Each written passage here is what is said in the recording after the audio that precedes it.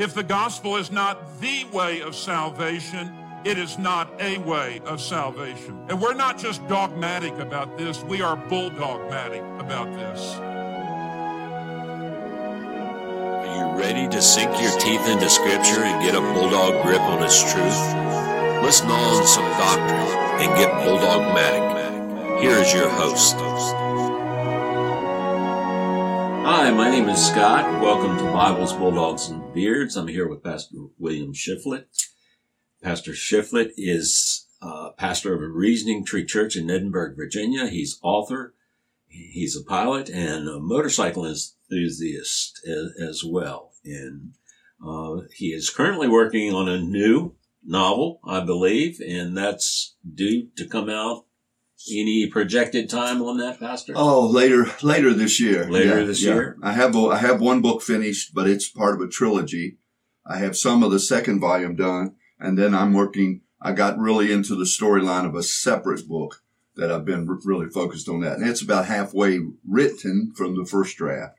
So there's more work to do, but I think it's a great story. I'm having a lot of fun writing it. Oh, great. Fantastic. We look forward to that book coming out. You have several other books which are available on Amazon in paperback and in Kindle format. Yes, as well. Absolutely. So be sure to check those books out. They're excellent.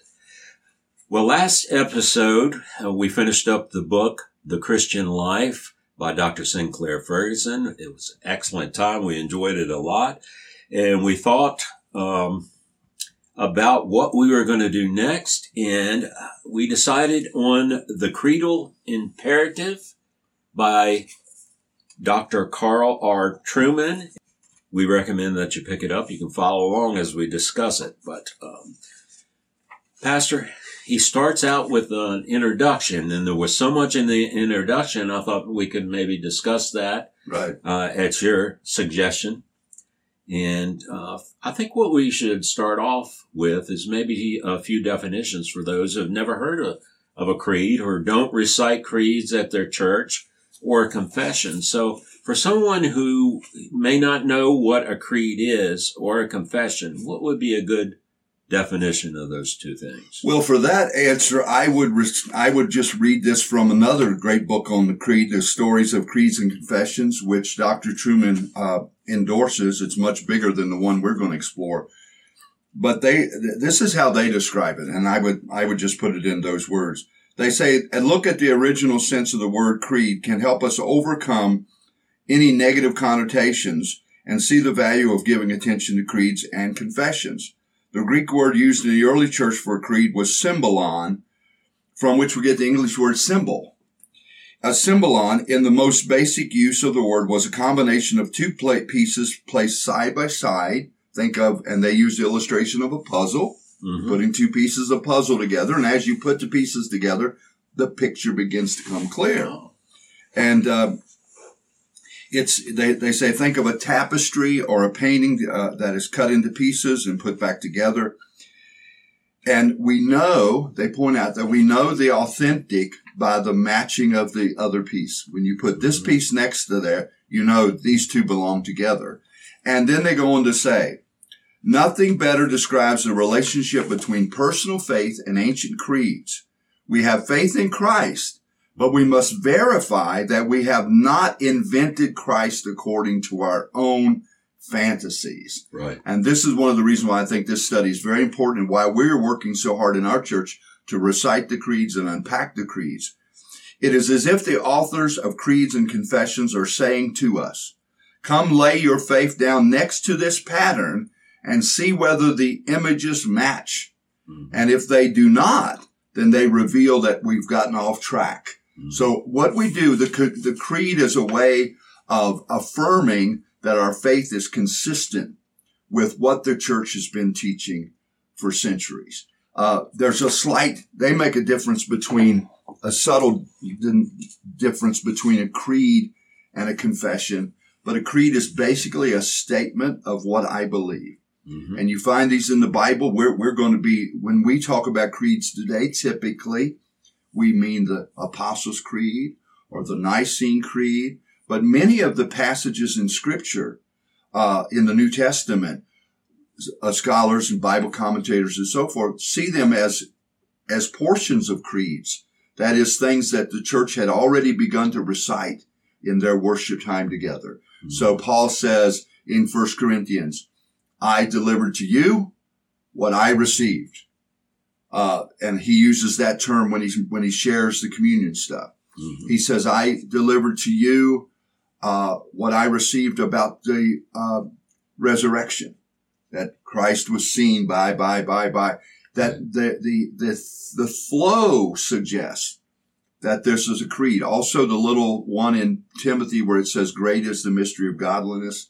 God was manifested in the flesh, vindicated in the spirit, seen by angels, that those were creeds, that they weren't just Paul writing and saying, okay, here's a nice little thought, but it was things the early church were confessing when they came together that kept them on the right page, kept them going in the right direction about what they believed. Mm-hmm. And then when somebody came into the church and said, well, I believe this about God, you put it side by side and you say, wait a minute, well, that's not consistent with what the Christian church has always believed and always held to, going back into to the early days of the church.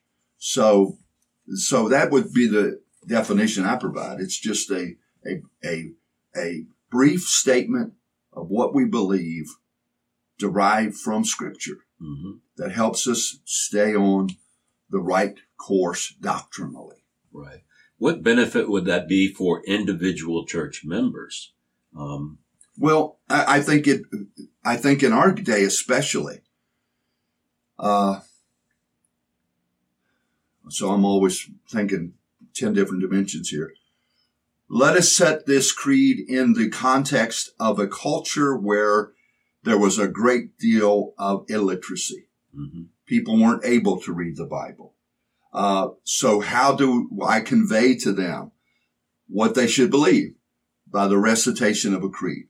Mm-hmm. This is what I believe. This is something, we all know, and it's not an insult. It's a statement of fact about the real world. People's intellectual levels vary. And so I sat down and read some real heavy theological books. A lot of other Christians couldn't do that. Right. They couldn't. And even myself, I come upon stuff and I say, gee whiz, how are we going to get through? So the average Christian who cannot dive into the books of deep theology are able to confess a deep theology in the creed. So that's a benefit. And then the other thing is that idea of, in our culture where there's so many voices coming at us saying, this is not true. God didn't say that. That's not what the Bible means. Mm-hmm. The creed gives me this thing that says, okay, I can cut through all the clutter of the modern age by confessing and affirming this is what the church has always believed. Right. Always believed. And when I say always, yes, going back to the first, second, third centuries, mm-hmm. it has been consistent through the centuries. It has been neglected, but at times, mm-hmm. but the substance and the foundation of the creeds is ancient, and we should be mindful of how important that is. Right. Well, Dr. Truman says that creeds and confessions are vital to the present and future well-being of the church. Does this claim strike at the very heart of the notion of Scripture alone? Well, that's an excellent question, and he deals with that to some degree, about how a lot of Christian people would say, well, we're getting away from the Bible. Mm-hmm. And the point, he hints at it. We're trying to bring it out a little more in our church, but the creed is really an encapsulation of the word. We for example, I believe in God the Father Almighty. Now, if you go through the Bible, you'll find that phrase again and again and again. As you know, we just started in our church this year. We're breaking the creed down. We're going to read the first line of the creed, and then we're going to look at all the scriptures, or recite the scriptures, or not all of them, but many of the scriptures to talk about. So when we say, I believe in God the Father Almighty, Abraham, God appears to Abraham and says, I am God Almighty. He says, you go flash forward to the New Testament, Jesus teaches us to pray, our Father. So when I say I believe in God the Father Almighty, I'm reciting Scripture. Right. And I would say, and this is a great point that Dr. Truman brings out, and it's so important, that a person who says, and I realize this could be seen as critical or judgmental, but the person who says that somehow the creed is getting us away from the Bible doesn't know the Bible. Okay? They don't know the Bible. Because that to me, again, you could argue that, it's very ritualistic. It doesn't allow the move of the Spirit, and you could hear some criticisms like that. Mm-hmm. But to say that the creeds are taking us away from the Scripture, when in fact they're constantly reminding us what the Scripture says, mm-hmm. then you're listening to somebody who doesn't know, who doesn't read their Bible. They don't. How could you read the Bible and not know that the creed is merely a summary and encapsulation of the foundational beliefs we have? Right. And you go down through there again. I believe in God the Father Almighty, maker of heaven and earth. Genesis 1:1. In the beginning, God created the heavens and the earth. Mm-hmm. We are not stepping away from Scripture. We're actually affirming Scripture each week that we recite the creed. I believe in the Scripture. And if I could say something here while I'm thinking about it, you might have a question later. You know how that goes. Right. One of the things that I believe, Dr. is the idea that when I recite the confession, the creed, I'm not only saying what should be believed, I'm making a confession that I believe this. Mm-hmm. This is where it becomes personal. It's not just the church. When the church says it, we don't say we believe. We say I believe, because it's personal. This is what I believe. And I begin the service each week with that. Here's what I believe. Right. I believe in God, the Father Almighty, maker of heaven and earth, all things visible and invisible, etc. Mm-hmm. So that's an important part of it. Important part of it as well. We're not, but going to your original question, no, it isn't a taking away from the Scripture. We're actually confessing and reciting the Scriptures. Right. What would you say to someone, and I've heard people say this before, that creed, when a church uses a creed, they're elevating something outside of, you probably pretty much answered this in your first question, but when a church uses a creed, do they elevate something else and make it equal with Scripture? Right. Well, again, I would argue that that's a false distinction. Mm-hmm. If we put together, and let us separate. That's a great question, though. Let us separate a denominational creed, okay, from the historic Christian creeds. If we were to structure something, and we said, and we recited on Sunday morning, I believe, and we listed things that are unique to our denomination, mm-hmm. then I would say, yes, we're substituting something. But when we recite the creed, we are, and I'm going to just jump out here and make a statement I think would be proven accurate, is 99% of what we affirm in the creed is absolutely scriptural. Mm-hmm. Now, the reason I hesitate with that is, in the Apostles' Creed, you have the phrase, the communion of the saints. Right. That's one that takes a little more unpacking. You mm-hmm. won't find a verse that specifically says, but it's the concept is in there. Okay.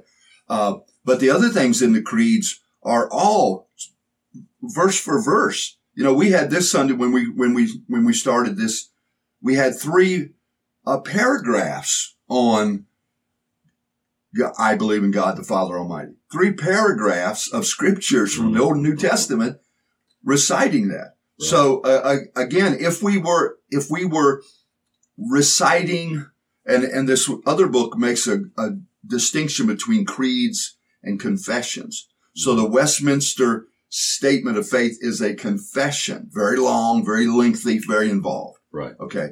If we were putting something like that in place and not having a lot of scriptural content, then I would say, yes, we're substituting something. But in the creeds, because of the scriptural foundation and the nature of it, I would not think that was the case. No. And so again, for someone who says that, legitimate question, legitimate concern, but it would apply more to modern confessions or modern statements, or like a mission statement of a church. You know, we exist for the purpose of reaching our community with the gospel of Jesus Christ. Well, that's a healthy thing to do for your congregation. Right. But that would be a substitute of the Word of God. And it should be done and I would argue, should be done at a time other than the worship setting. Right. When we come together for worship, let's be reminded why we're here. And it is to serve this God that we're talking about. This moment of gathering is to serve Him. So let's be reminded of who the Him is that we've gathered together to worship. The next question I have is one that he wrote down in the introduction. That reads, is there not a danger that commitment to time-bound creeds and confessions might well doom the church to irrelevance in the modern world? I would argue that it could become a time-bound and irrelevant if I insist on using the King James. Or as our Catholic friends in the past decade or so have struggled with whether the Mass should be read in English or Latin. Okay?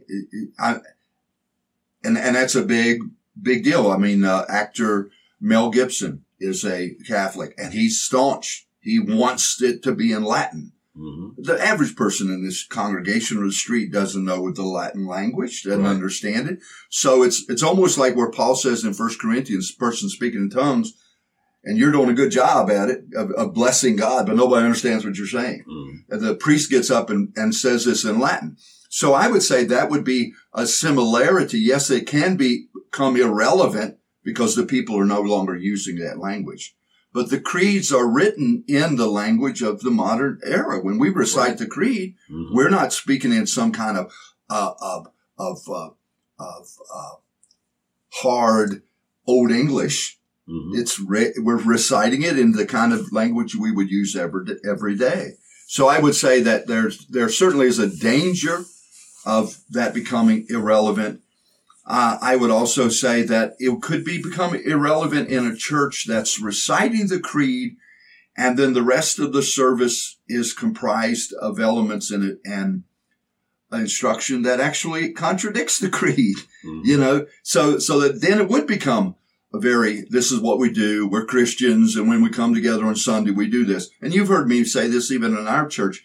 It can become a ritual. It can just be we just say it and we don't mean it. We no longer, then it becomes irrelevant.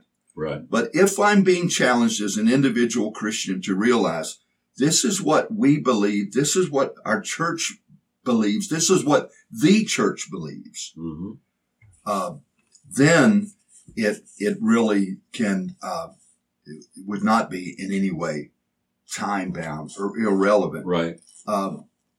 And I think that question, to be honest with you, that question you could almost, we won't do this because it'll be too lengthy, but you could almost take section by section of the creed and say, now, how is this part of the creed irrelevant? I believe in God, the Father Almighty, maker of heaven and earth, and Jesus Christ, his only Son, our Lord, begotten by the Holy Spirit through the Virgin Mary. And you could go down through there. I would just wonder what part of it could anyone say that's really irrelevant to the modern age? You'd have to search really hard, I think, through the creeds, you know, the traditional creeds, like you said, the Apostles' Creed and the Nicene Creed. You'd be hard pressed to find something that is irrelevant today.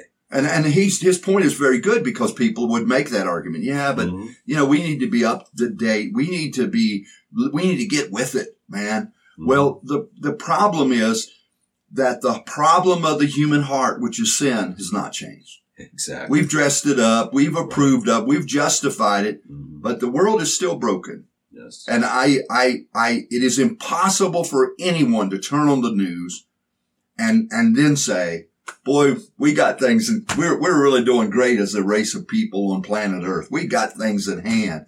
Come on. Mm. And if you're aware of the brokenness of humanity, then there's no way that anything in the creed could be possibly thought of as irrelevant, for it is the core, if you will, of what we believe is the answer to the problem. Well, anything that is based on and found in Scripture cannot become irrelevant, or Scripture itself would be irrelevant, which we know it's not. I found in many churches, you hear people, they will complain, this is ritual, I've heard it said of the doxology that was sung in churches coming up. When I was young, coming up in church, we would always sing the doxology at when they took up the offering. And that's kind of gone with the wind, right, so to speak, because people said it became ritual. But if it's based in Scripture, really it's not. And I've noticed, I've been around for a few years, and I've noticed that a lot of times when people say something has become ritualistic and they want to replace it, they replace it with something that becomes ritualistic over the time. It's just a different ritual. It's a different ritual, which, right. It's interesting that Dr. Truman brings that out. He says some churches say we don't have a creed, and really they do have creeds. They have rules, they have confessions, they have things they say they believe. They're just not pronouncing them publicly. Exactly. Okay? But the ritual, anything can become a ritual. And I wonder how many people who say, let's just pause there a minute. How many people would say, well, this creed just becomes a ritual, and church attendance isn't a ritual? Should we do away with church attendance because it's just a ritual? Right. And I wonder how many people out there, some perhaps listening or who have family members listening, they've left the church for that very reason. Mm-hmm. Well, it's just so much ritual there. I mean, look, do you go to work every day? That's a ritual. Right. Do you brush your teeth every night before you go to bed? That's a ritual. Right. The idea that because something has a ritualistic tendency does not mean it has to become lifeless or meaningless. And certainly we should challenge ourselves to always think about what we're doing. But just to say, that's so much of a ritual. I just think that that person probably isn't thinking it through. Mm-hmm. Why does the pastor preach? That's so, it's just such a ritual. Well, it's, unfortunately, I've gone to some churches where the pastor preaching seems to be dwindling down, the time amount. I was used to half an hour, and a lot of churches are down to like 15 minutes that the message has come. So I guess they do look at it that way sometimes. Either that or you got to be careful there. I do think preaching can become irrelevant if you're not talking about, if you're just telling little nice stories about anecdotes and that's true. Be good to your as our good friend down in Texas. Be nice to your trash man, and God will bless your life. Well, then, that's irrelevant. Right. But it cannot be irrelevance again to be told, I have a problem with sin, and here's the solution. Mm-hmm. There can be nothing irrelevant about that. And so, the person who says, well, it's ritual, anything can become ritualistic. Right. And we don't want that. But at the same time, we must ask why God institutes rituals in the Word. Mm-hmm. Why does he do that? So the first thing we're going to have to understand is there's a reason why God puts these practices. And that's because we need these practices. We need that kind of guidance. We need that kind of structure. And boy, this just eats at me. Everything you try to do in life is built on the repetition of that something. Right. You know, as you mentioned that I fly, and I got into it late in life. I'm not going to get to do as much of it as I'd like to do. But one of the things you hear in the training, you have to develop muscle memory. Mm-hmm. Your muscles have to know what to do because you're not going to have time to think about it. You have to, it's got to be part of you. And I've gotten to that place with landings. When the landing's not going just right, you have a feel. Your body just reacts and you don't have time to think of it. You just do it. So in sports, why?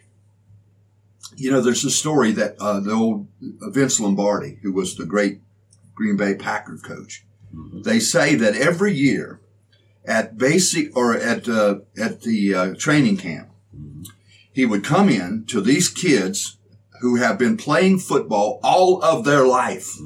They started as kids. They played sandlot. They played flag football. They went to high school. They went to college.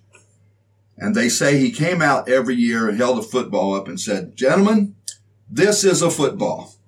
But the basics, the fundamentals. Right. So we must ask ourselves, why are we so resistant to the repetition that God says is beneficial when every area of our life we see the same thing? Right. Why is it that we're all for it in the areas of our natural life, but somehow when you come to the spiritual realm, suddenly we don't want the bondage, quote unquote, of rituals and guidelines and rules.